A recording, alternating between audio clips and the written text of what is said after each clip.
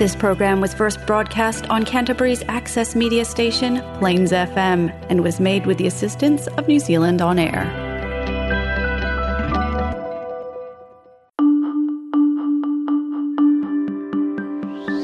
Hello, I am Mark Balderstone, and welcome to The End of History, a monthly program presented by the Canterbury Socialist Society where we discuss the class struggle, contemporary unionism, economics and current affairs in order to promote working class history and socialist ideas as they apply to the 21st century. Kia ora koutou, no mai haere mai, welcome to The End of History, a radio show / podcast brought to you by the Canterbury Socialist Society. My name is Sionainn Burns and I'm an executive member of the Canterbury Socialist Society. I'm also quite evidently the host of this show, The End of History. It's great to be able to bring you all another episode.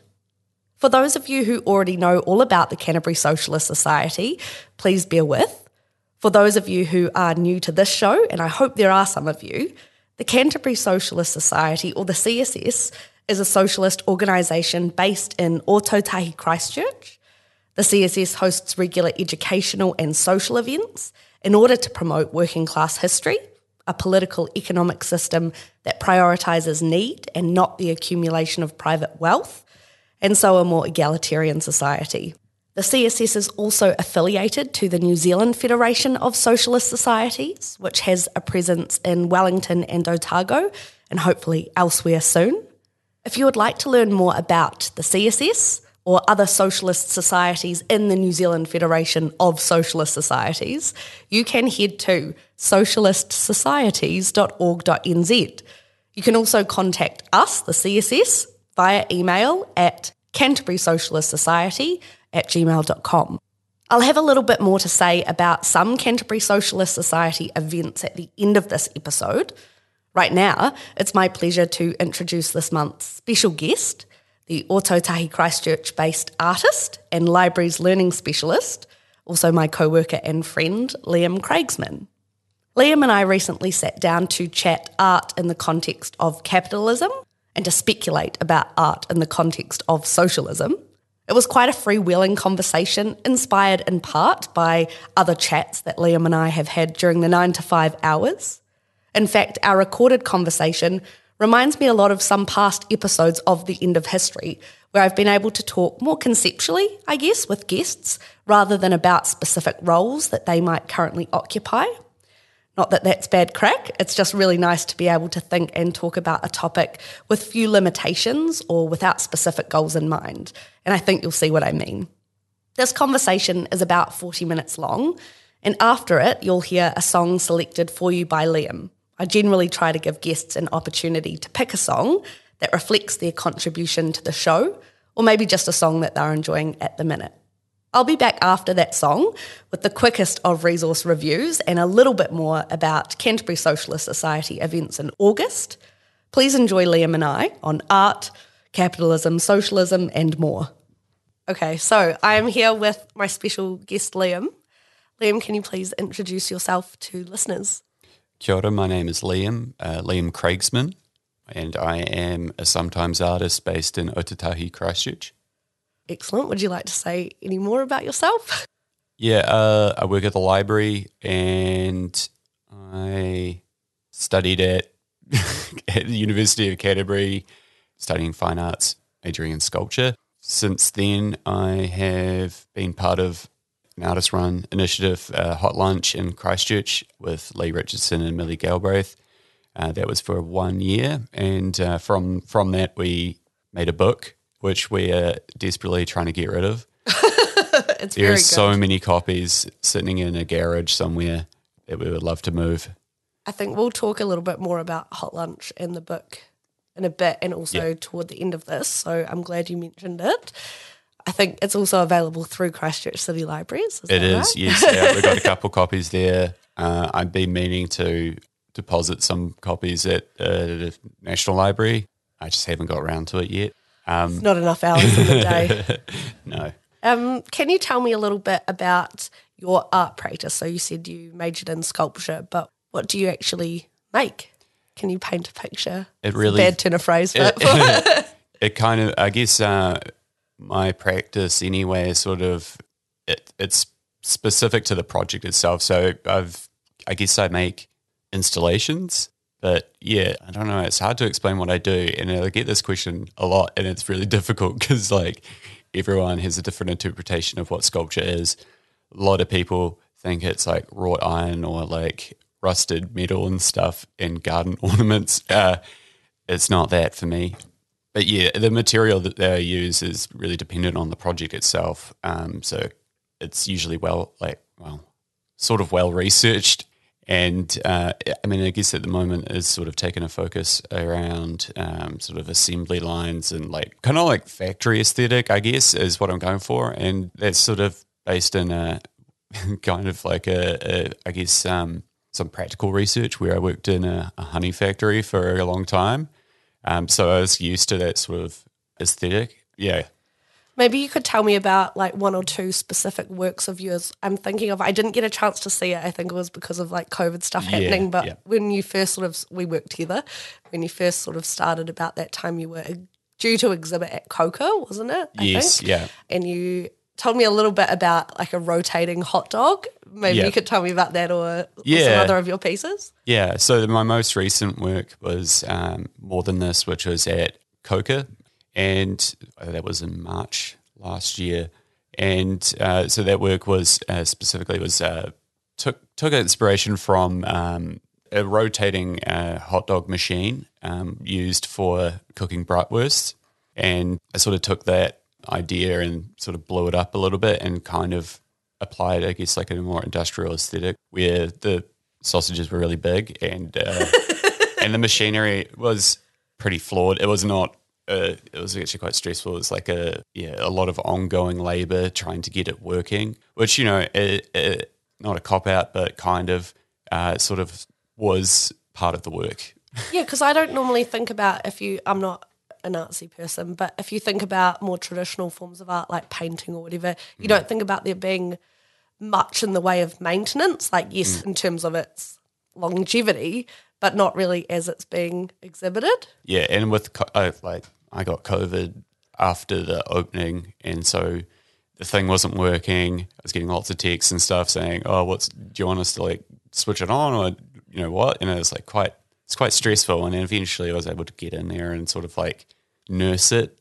Yeah, but like it does sound like kind of crazy, the idea and the actual work. But like I like to think that it actually made a bit of sense. What were you hoping that, you can tell me if this is a wrong question, but you've said a little bit about what you were kind of exploring through that. You're welcome to say a little bit more about the kind of like, I don't know, themes that you're interested in. But also, do you want people who encounter your work to come away with something specific, thinking about specific things? Yes. Do tell. Well, you know, I really dislike the idea that, it's viewers' like interpretation or whatever. But like, if that's the case, then you haven't really done your job. I mean, true that you should be able to sort of like engage with artwork and then maybe come to an understanding. This work in particular was sort of based around Mark Fisher's capitalist realism, sort of like this inescapable, you know, that there is no other way but capitalism. Like there's no future, essentially. Future's on hold. And I guess I had read too much and became quite depressed. It's very so sad, but quite meta. Yeah, and I sort of tied that to the Roxy Music song More Than This. So like, you know, that there is nothing more than this. There never will be anything more than this. And I quite enjoyed like the music video for it being quite meta and like fourth wall breaking, because I feel like that's basically our postmodern condition where it is a lot of like turning to the camera. And yeah, so the work was sort of based around that idea, but it also sort of tied in the film by Jean-Luc Godard, To the Bien, which is basically takes place in a sausage factory in France in the 1970s. And I guess listeners will probably be aware of what happened then. I'm not. It was like kind of like the last stand for like labor relations, and it was like quite a lot of disquiet over like pay, working conditions, and that sort of thing. But Godard sort of like encapsulates that in one setting in this factory.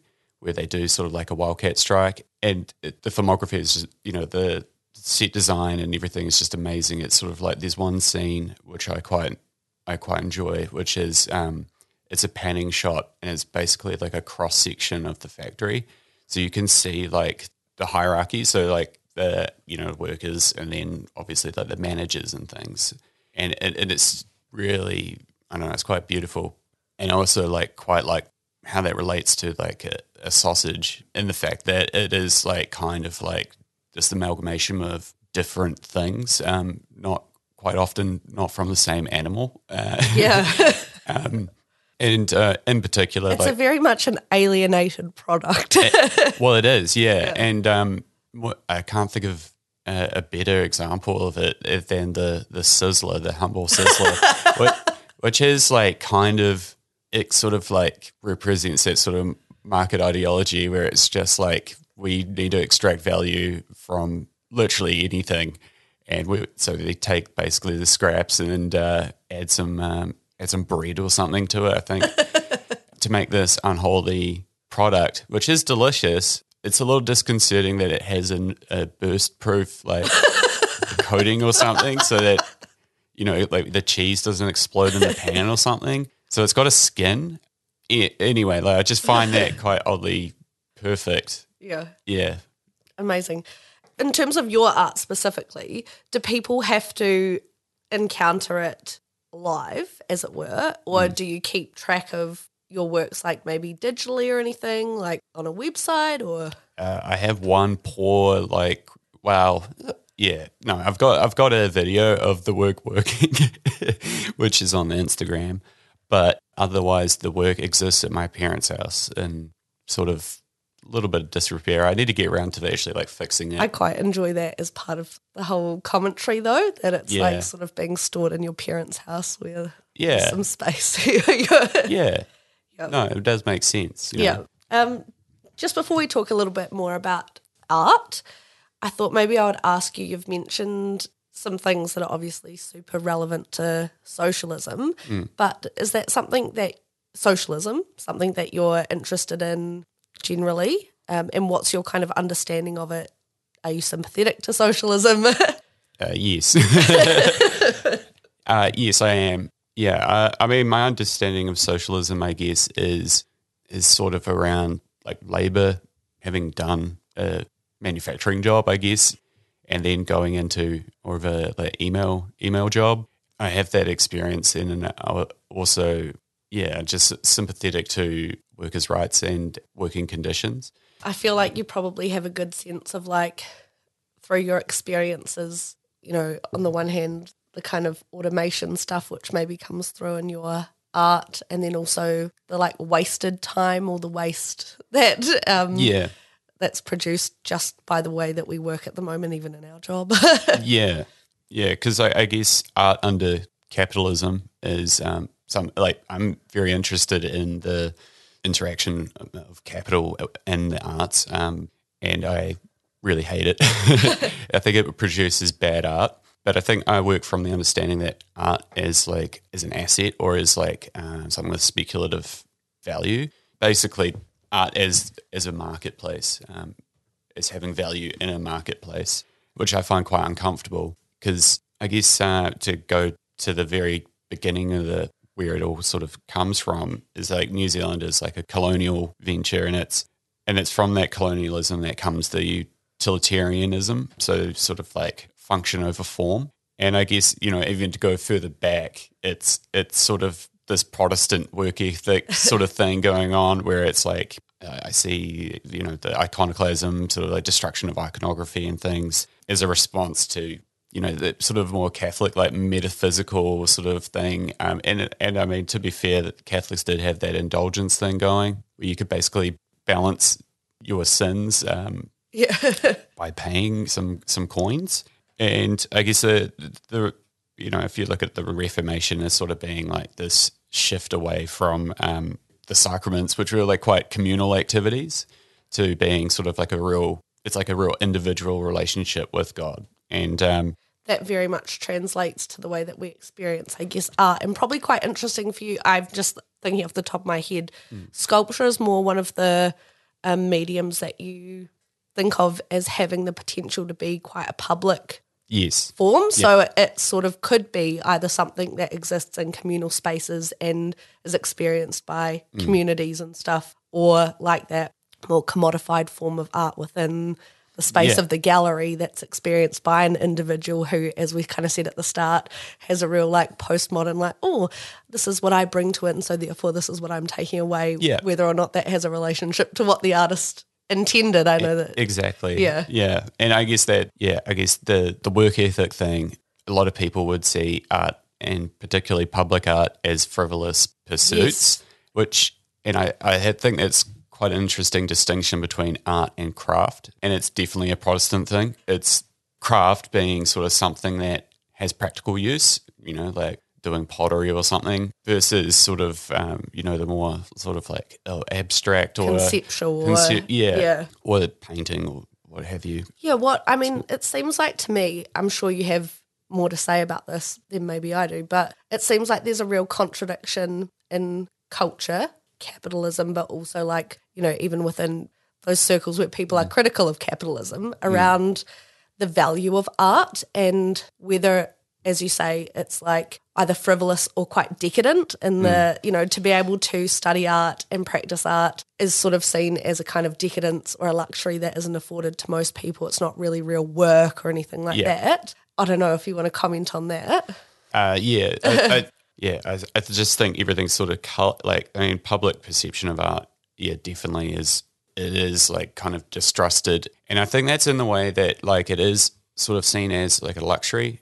So this is the sort of thing that I'm trying to get at, is that sort of like a lot like where materially as an artist, you have more in common materially with just an average sort of like member of the public, but then you're allied with wealthy individuals who are buying and consuming your product.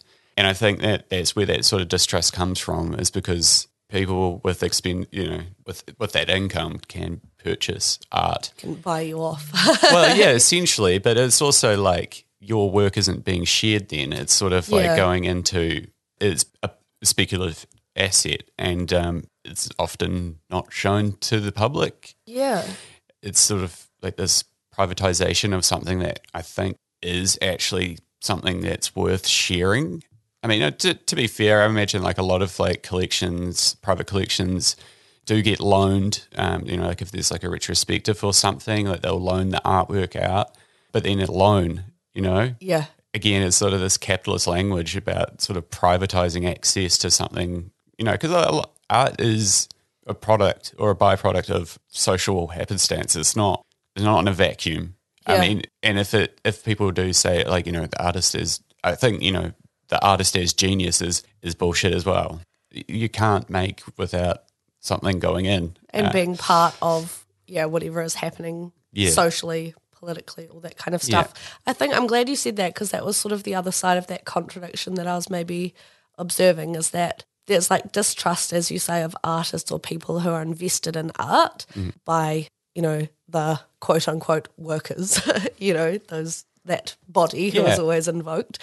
But then also I think most people recognise that we as socialists or whatever people who are critical of capitalism, anti-capitalist, don't envision a world where we would only be making things because they have a utilitarian value or or they have, a function.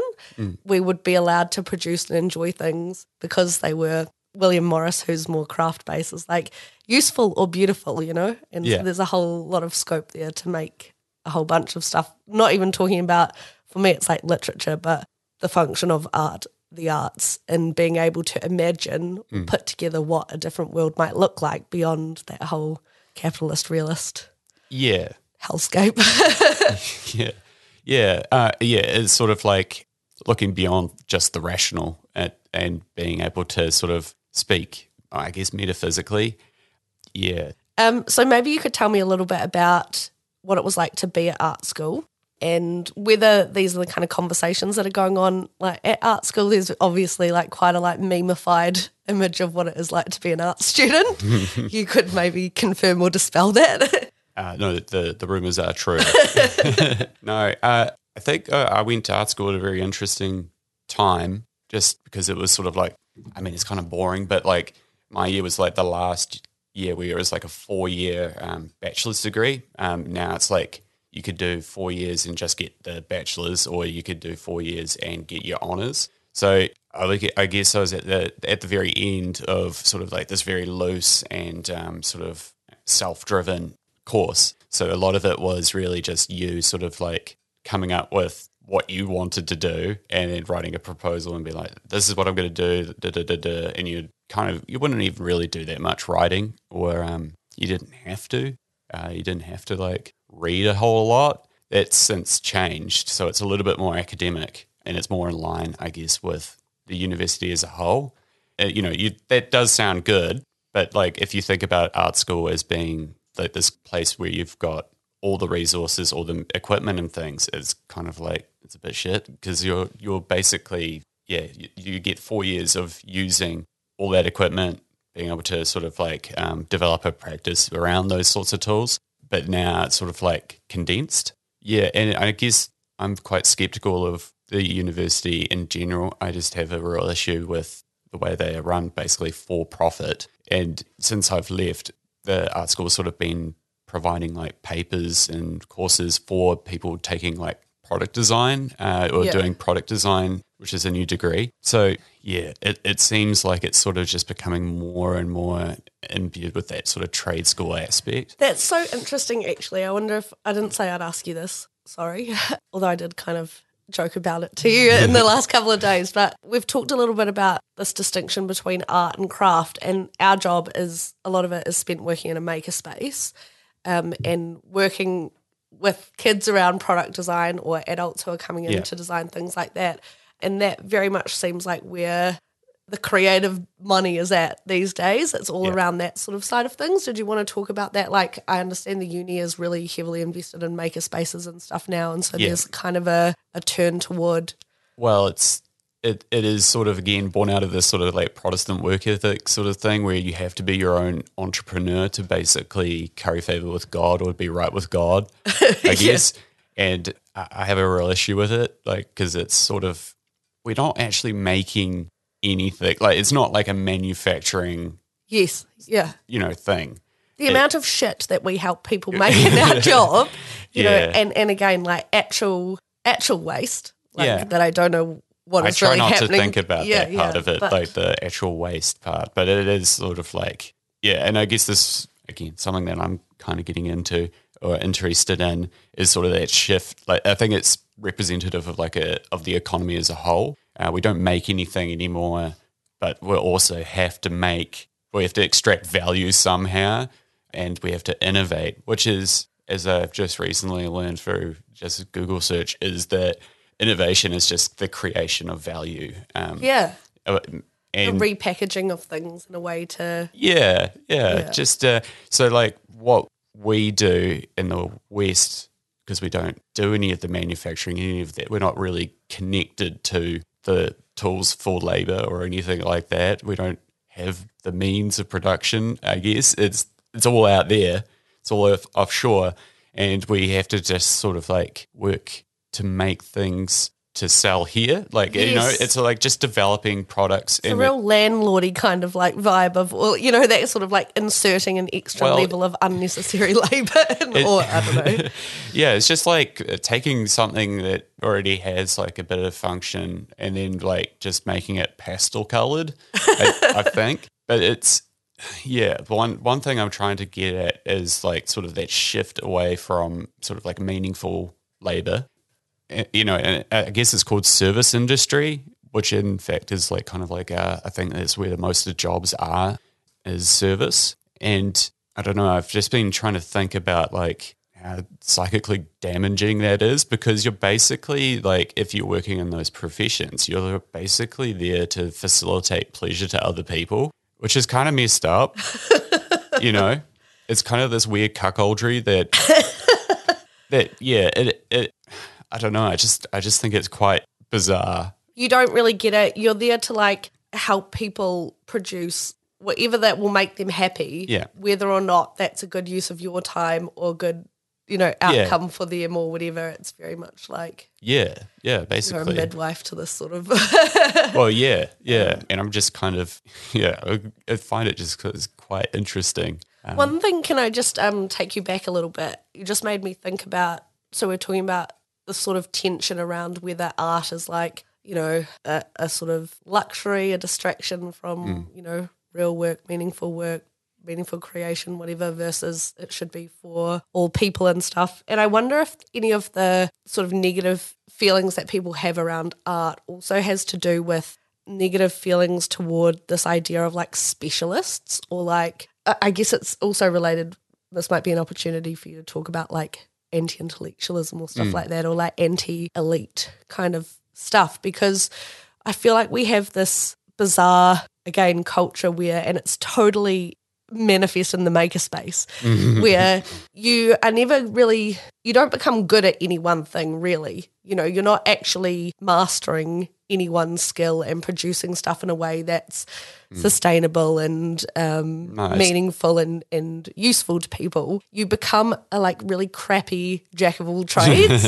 who's just kind of like juggling all these plates of bits and pieces that you're doing for yourself, but never really well. And it's this really disorganized form of production and creation that seems very capitalist, but we're all like, these little individuals who are just doubling up on all these, our poor skills. Yeah. I don't know if that resonates with because we're outsourcing all the labor to the machines, and really the machines aren't at fault for our shitty making. Like, they're not, if you poorly design a file or something for like laser cutting or whatever, that's on you. It's not like the machine's fault. I feel like there's just this real desire on the part of people to be like, I'm good, like I can do these things myself. I can fix this random thing at my house, or I can make my own T-shirt and stuff like that. And it's giving people a real false sense of like their own part in the scheme of like producing things and living and, all that kind of stuff and work. And it's just like, you don't actually need to do this. It's actually, the T-shirt thing is a pretty good example, because it's like,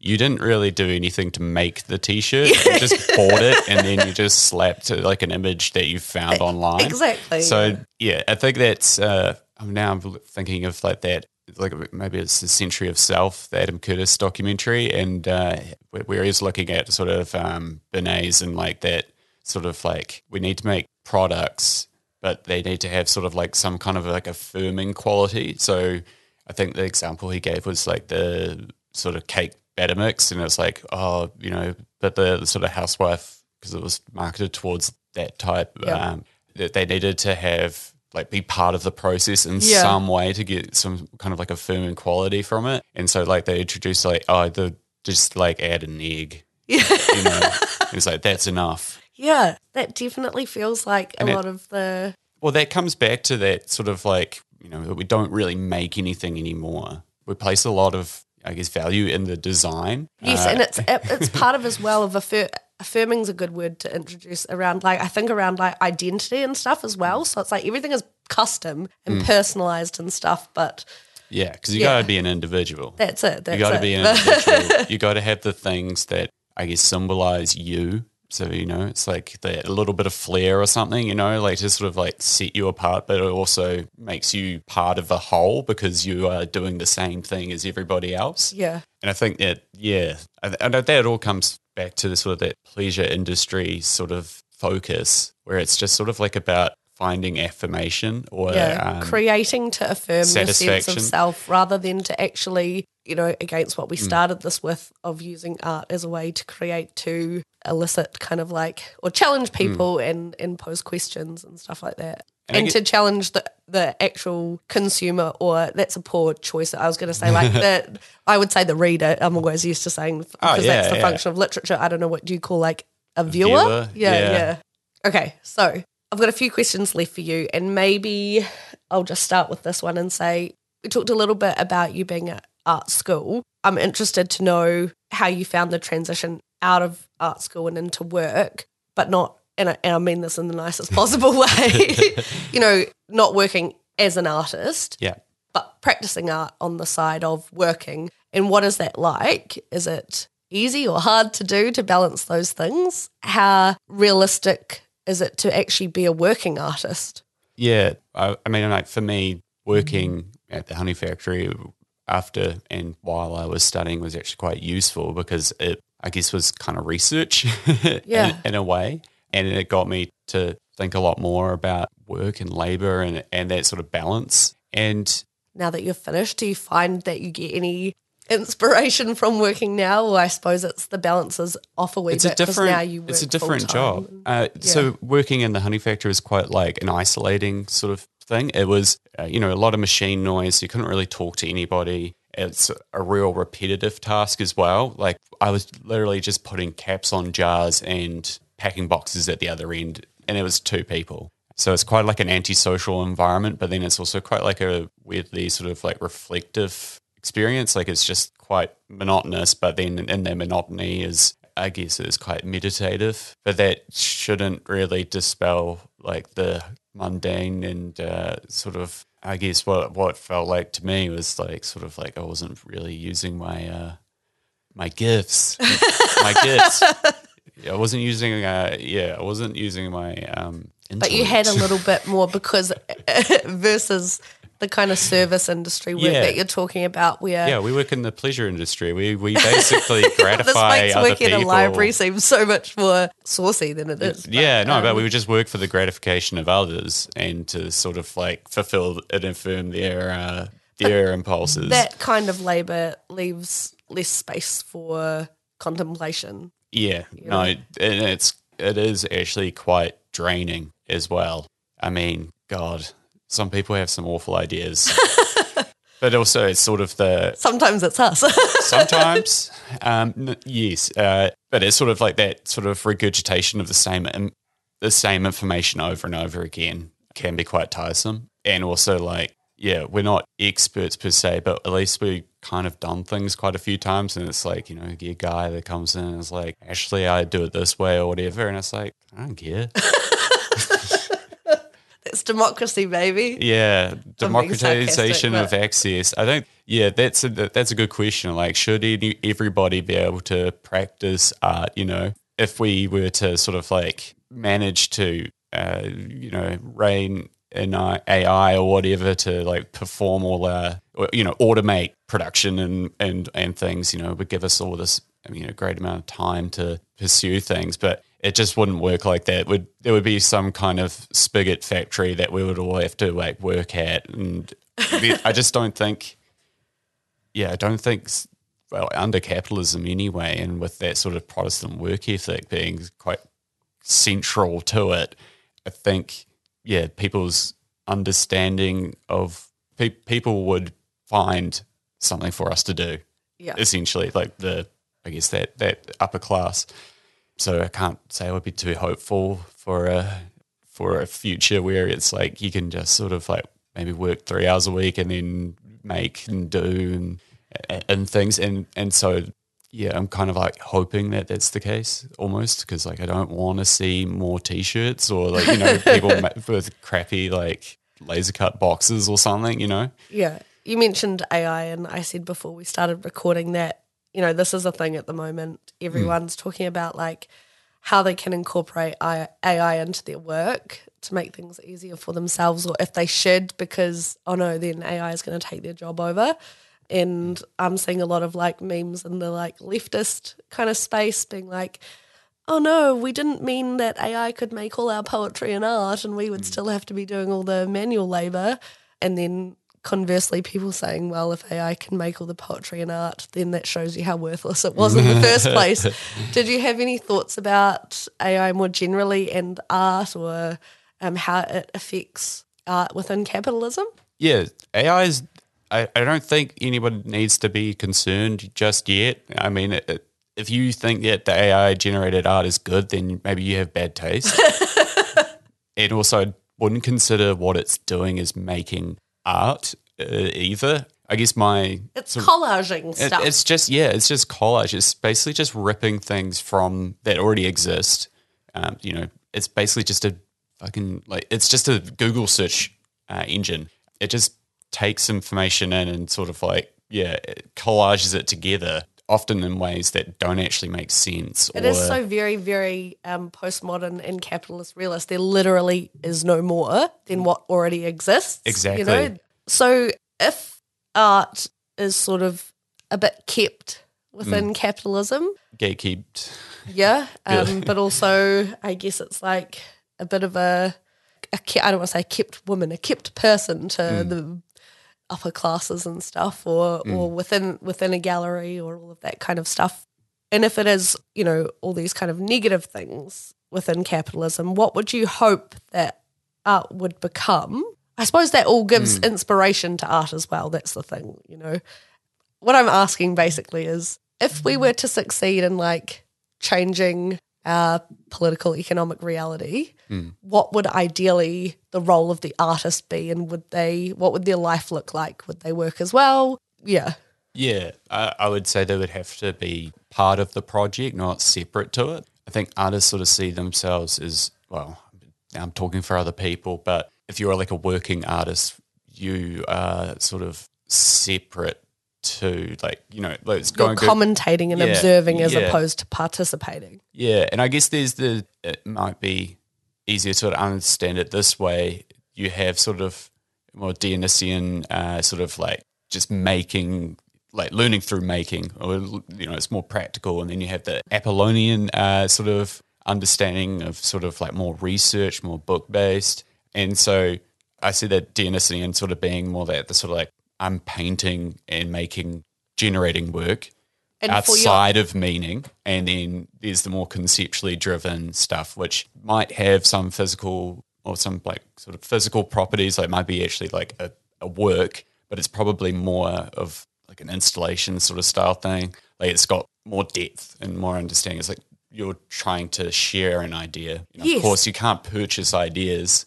Well, I like what you're saying, that it would be less about, like, say, creating these discrete works to be consumed in a particular kind of way, and more about figuring out how you want to read and respond to the world and other people, and share that reading and stuff with other people. And yes, it would be more social function. It would, and it wouldn't, because I guess what I'm trying to get at is that working artists have a product, have something that could be purchased and can be sort of like, will take place in the marketplace.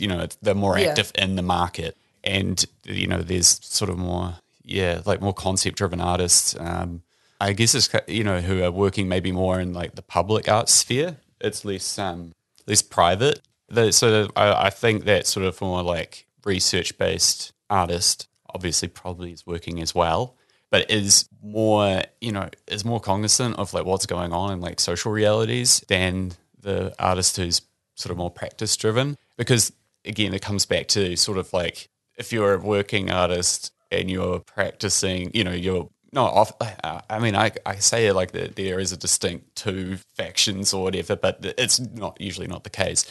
It's just like if you are one of those bigger artists who has like a studio of artist assistants or whatever, and you're just pumping out this work, you've aligned yourself with capital, with people with money, and the things that you are making are for private consumption, and you are largely part of that sort of like pleasure industry. You're consenting essentially to being. Yeah, I mean, it's interesting because the conversation that I have had in the past around art is always around like art is propaganda for capitalism, basically. That kind of like, you can have art that starts off questioning a political economic reality, but it will always end up being folded into that to work as propaganda for that system. And the fact that it's allowed to exist, even if it's critical of the system, endorses the system. Do you know what I mean? Because you say like, capitalism will say, well, we tolerate this amount of like eccentricity from our artists, and we actually encourage people to be critical of capitalism.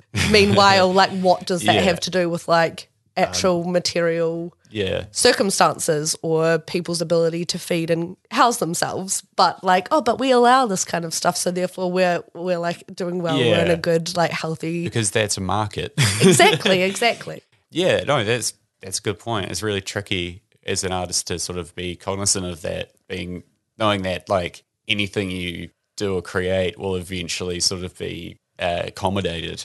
But that is, again, to buy. I mean, we can say that, But it's so sad because then it reinforces what we started this whole conversation with this capitalist realism thing, that like there's literally nothing you can produce that wouldn't end up being propaganda for the system or whatever. And so it's a very... If that's true, that it is really hopeless, then exactly. I guess you will, though what's the point then? Exactly. It's so quite a depressing outlook on life. It is. And I get that's the trap with the sort of, I don't want to say trap, but it's like that's the problem with, I guess, the one issue that I have with Mark Fisher's writings is that you can sort of trace through his writing as well that it's like that the melancholy that he experiences is from that sort of understanding, but it also affects the way he writes. Yeah, definitely. And the conclusions that he comes to.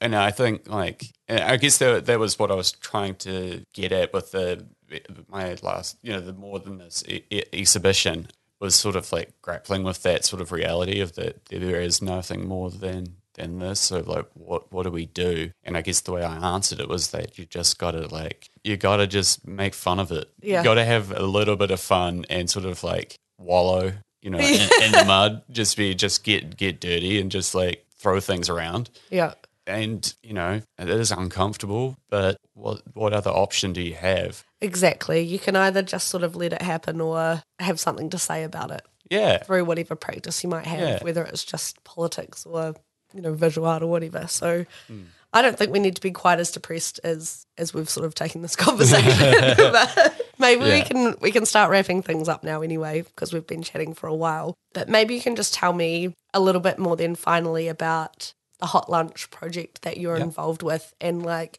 seems to me that it being an artist run space is quite relevant. So maybe you could talk me through that. Yeah, so I mean for context, like artist run spaces have quite a proud history, I guess, in New Zealand. So an artist run space is what it is. It's artists running a gallery space, usually independently funded, or if you're really lucky, you might get some CNZ funding. So it's usually like it's self-driven. And in terms of like Christchurch's sort of history, it used to be like so many of these projects, and that was due in part because of cheap rent and decrepit spaces, which obviously don't. It's interesting. Don't exist so much. They don't exist. They don't exist at all. And so we sort of like saw this gap in the ecology, I guess. And that there needed to be that sort of staging ground for up-and-coming artists, I guess, for lack of a better term. And so that's what kind of drove us to start this thing. And it was it was a good couple of years before we even got this space where we did in High Street. And, it was tricky. I mean, it's not, so rents are really high. It's also quite difficult to operate a space, like just organisationally as well. And fortunately, I had a lot of time and I was doing a bit of study at that point. So I was able to sort of like work there and do my study as well. Yeah. And so did you say that it operated for about a year? Yeah. So it was a little bit over a year, maybe like a year and a half, but it was 12 exhibitions of emerging artists from here or from elsewhere in New Zealand. And we also had like just different events and things. And it was all sort of self-funded and sort of backed. Yeah, we did do one of those boosted campaigns, which is sort of like a crowdfunding sort of thing. So we did get a little bit of money from that. But, important to us was making sure that we could pay artists, even if it was just like a nominal amount. Yeah. And, to provide that type of space for those for emerging artists and to have something in the city that's not just a commercial, I feel like at the moment it's just like luxury apartments and commercial spaces and hospitality. Yeah, and we do a thing in the book as well. We had a little it was a wide-ranging interview at the beginning, and we were talking about the space as sort of like a response almost to the rebuild. Yeah. And sort of identifying the issues with the rebuild, and in particular to the area where we were, which did have significance to sort of like there was high street projects. There were, I think it was Java or something. I don't know. It's like all.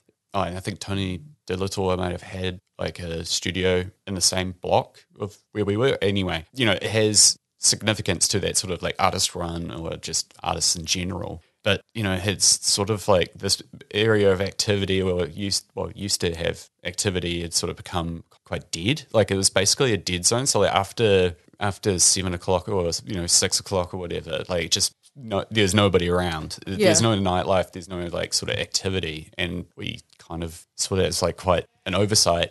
And that's still the tension I think that you see in the city, like, and even with all the stuff around like noise and just like the extent to which the city is like a bit of a top-down project of like what we're getting versus what we actually contribute to building. Well, the idea of like it's sort of being divided into precincts is also like it's quite Foucauldian. It's like a guy playing like SimCity or something, it's like from that, as you say, that sort of God perspective, being like, this will work. Yeah. And in actuality, it's like quite a grim experience. Yeah. And really, like, the best cities that you go to have sort of a mixed use or just like sort of like quite haphazard. Yes. And allowing those sorts of... They evolve much more organically. Yeah, they're like a bit more like spontaneity and like excitement or like, excitement, but, like it's more enjoyable because it's more active. And I guess we were sort of railing against that a little bit.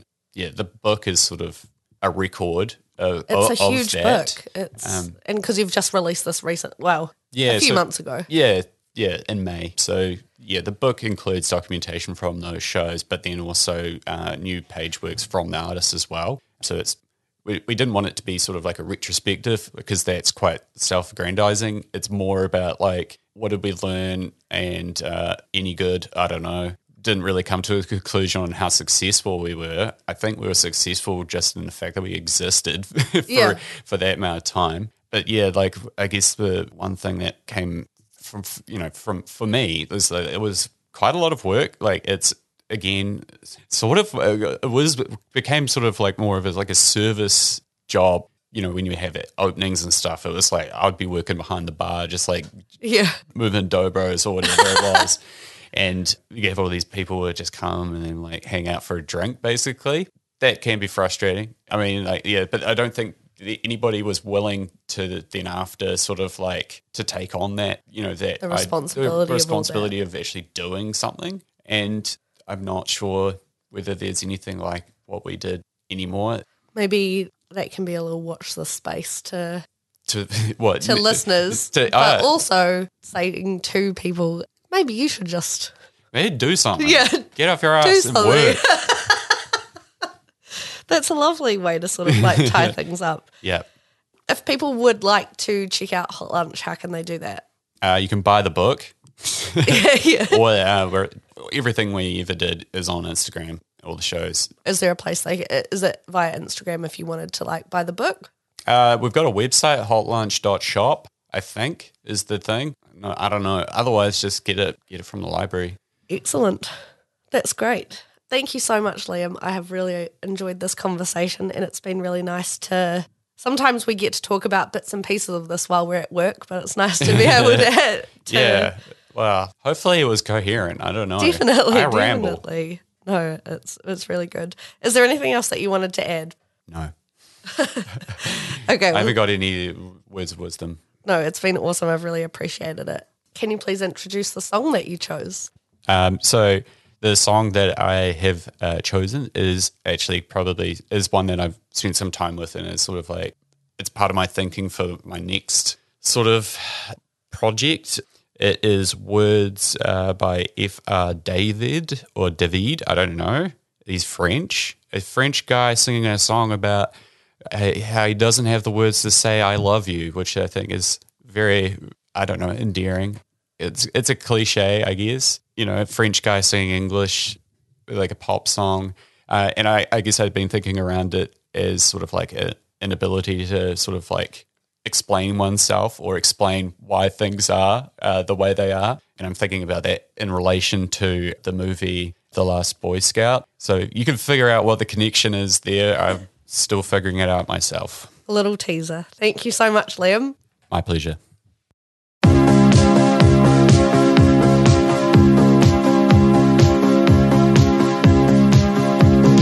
Words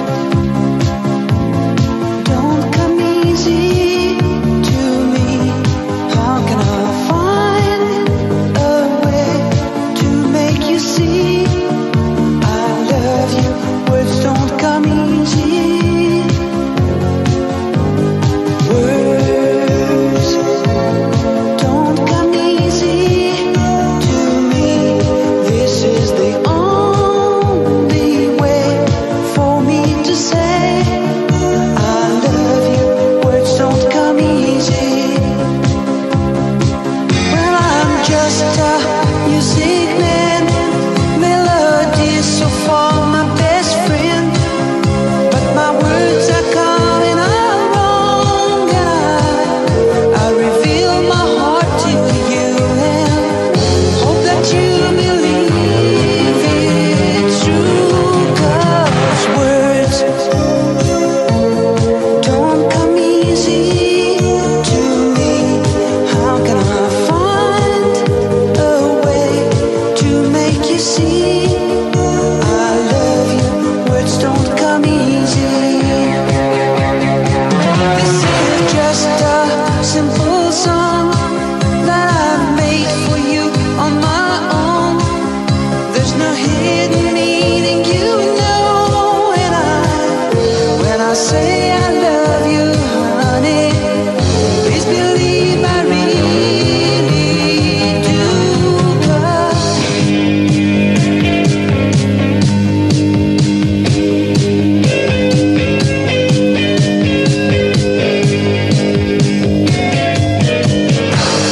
words don't come easy to me. How can I find a way to make you see I love you? Words don't come easy.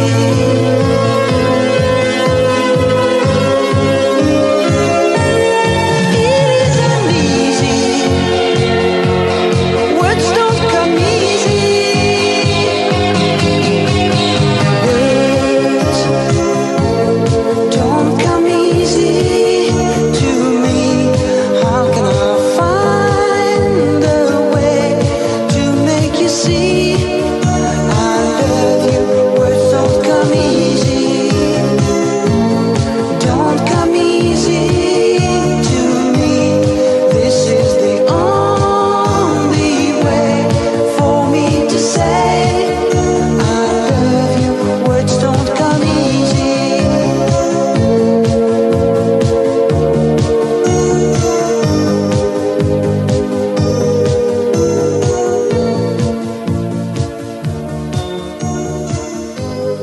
Words don't come easy. That was the 1982 song Words by F.R. David, and it was selected for you by my guest Liam Krijgsman. Thank you so much, Liam, for a wonderful conversation. Okay, so it's time now for a couple of resource reviews, and they're going to have to be very quick. First up, it's the 2023 miniseries The Gallows Pole, directed by Shane Meadows and adapted from the 2017 novel The Gallows Pole by the English journalist and writer Benjamin Myers. And I'm just going to play the show's trailer to set the scene. I'm David Hartley. This is my family. The prodigal son returned. So you're not dead? No places left in hell. The village is on its knees. What can we do? I can clip and make coins. Anyone runs off at the mouth, we will all end up swinging. It's a criminal venture. Fear not their laws, fear not their wrath. There's risk involved, don't get me wrong, but I'll swing for it. No one else.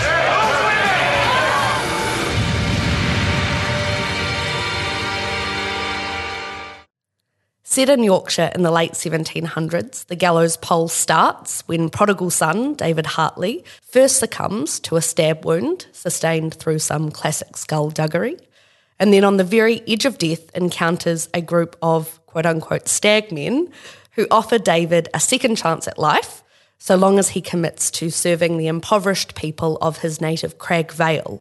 Without much choice in the matter, but with a lot of charm and recalcitrance, David staggers home to find a dead father, a scorned sweetheart, and a village basically brought to its knees by an emergent industrialised capitalism. Luckily, David has a secret weapon of sorts, a die that allows him to clip the edges of real gold guineas, melt those edges down, and finally press them to produce new counterfeit guineas. But in order to realise his subversive scheme to enrich the residents of Crag Vale, David needs investment. He needs real gold guineas to clip. And so he enlists the help of his brothers, his cousin, his friends, his mouthy but wise love interest Grace, the local man of God, widows, out-of-work artisans, sex workers, in short, the whole community. And together this community sets about a so-called anti-heist to secure the necessary investments. The Gallows poll features some of the best, the funniest, the most human dialogue I have ever encountered. The miniseries is funny, it's uplifting, and it's inspired by true events. I cannot recommend the Gallows poll highly enough. It's 6 out of 5 red stars from me. Okay, next up, it's the current podcast / YouTube channel / book / general project Crime Pays But Botany Doesn't, hosted by the amateur naturalist Joey Santore, sometimes Tony Santoro. I'm not going to say too much about this whole project, except to say that in last month's episode of The End of History, I interviewed Environment Canterbury councillor Greg Burns. And so it is with nature on the brain that I have been enjoying the Crime Pays But Botany Doesn't podcast and also the associated television show Kill Your Lawn. Says Joey Santore, the study and dedication to Earth's plant life has provided my gruff, misanthropic arse a lens through which to view my own place in the world, along with a sense of peace and humility that can be hard to obtain through other means. Plants, when viewed through the bigger picture of ecology and evolution, rather than what they can do for us, as if holding up the biosphere isn't enough, can provide us not only with an awareness and context for our part in the intricate web of life here on planet Earth, but also with a philosophical underpinning that will enable us to weather and withstand some of the dark elements coming our way. For Joey Santore's infectious enthusiasm, and also for his incredible Chicago accent, I give Crime Pays But Botany Doesn't 4 red stars. Okay, that is absolutely it from me for this episode. I'm sadly out of time, but just before I go, a couple of details re a couple of Canterbury Socialist Society events that are coming up. If you catch this episode of The End of History quick enough, you may be able to attend our Standing Orders event this Friday, the 28th of July at 5 p.m. This is an informal drinks. We like to say we're putting the social back in socialism, and it's going to be held this time around at Punky Brewster Craft Beer Fillery, which is kind of in Riccarton. If you can't make it this time, we'll be repeating this social event on Friday, August the 25th at 5 p.m, also at Punky Brewster. So do feel free to come on down. You are not required to be a member of the CSS or any other socialist organisation. It's an opportunity to meet some of the folk who are involved and maybe to ask some questions. In terms of educational events, the CSS is hosting a guest speaker. Brett Christophers is a professor at Uppsala University in Sweden, and he's also the author of The New Enclosure, The Appropriation of Public Land in Neoliberal Britain, and Rentier Capitalism, Who Owns the Economy and Who Pays for It. He'll be delivering the talk Fossilised Capital, Why the Transition to Renewables is Going Too Slowly, in which he'll be exploring the competing interests, investments and relations of both property and political power that hinder the energy transition and threaten to undermine the basis for both human civilization as we know it and our planet as an abundant and complex ecosystem home to innumerable species. This promises to be an excellent event, and we are very lucky to be hosting Brett Christophers. The event takes place on Wednesday, August the 9th at 6:30 p.m. at Space Academy in St. Asaph Street. Bring your friends, bring your family. We look forward to seeing you. I'll be back with another episode of The End of History on Monday, the 28th of August. Until then, ka kite anō. Thank you for listening. And if you want to find out more, you can find us on Facebook as the Canterbury Socialist Society or visit our website at www.canterburysocialistsociety.org.nz. Thank you, and until next time, take care.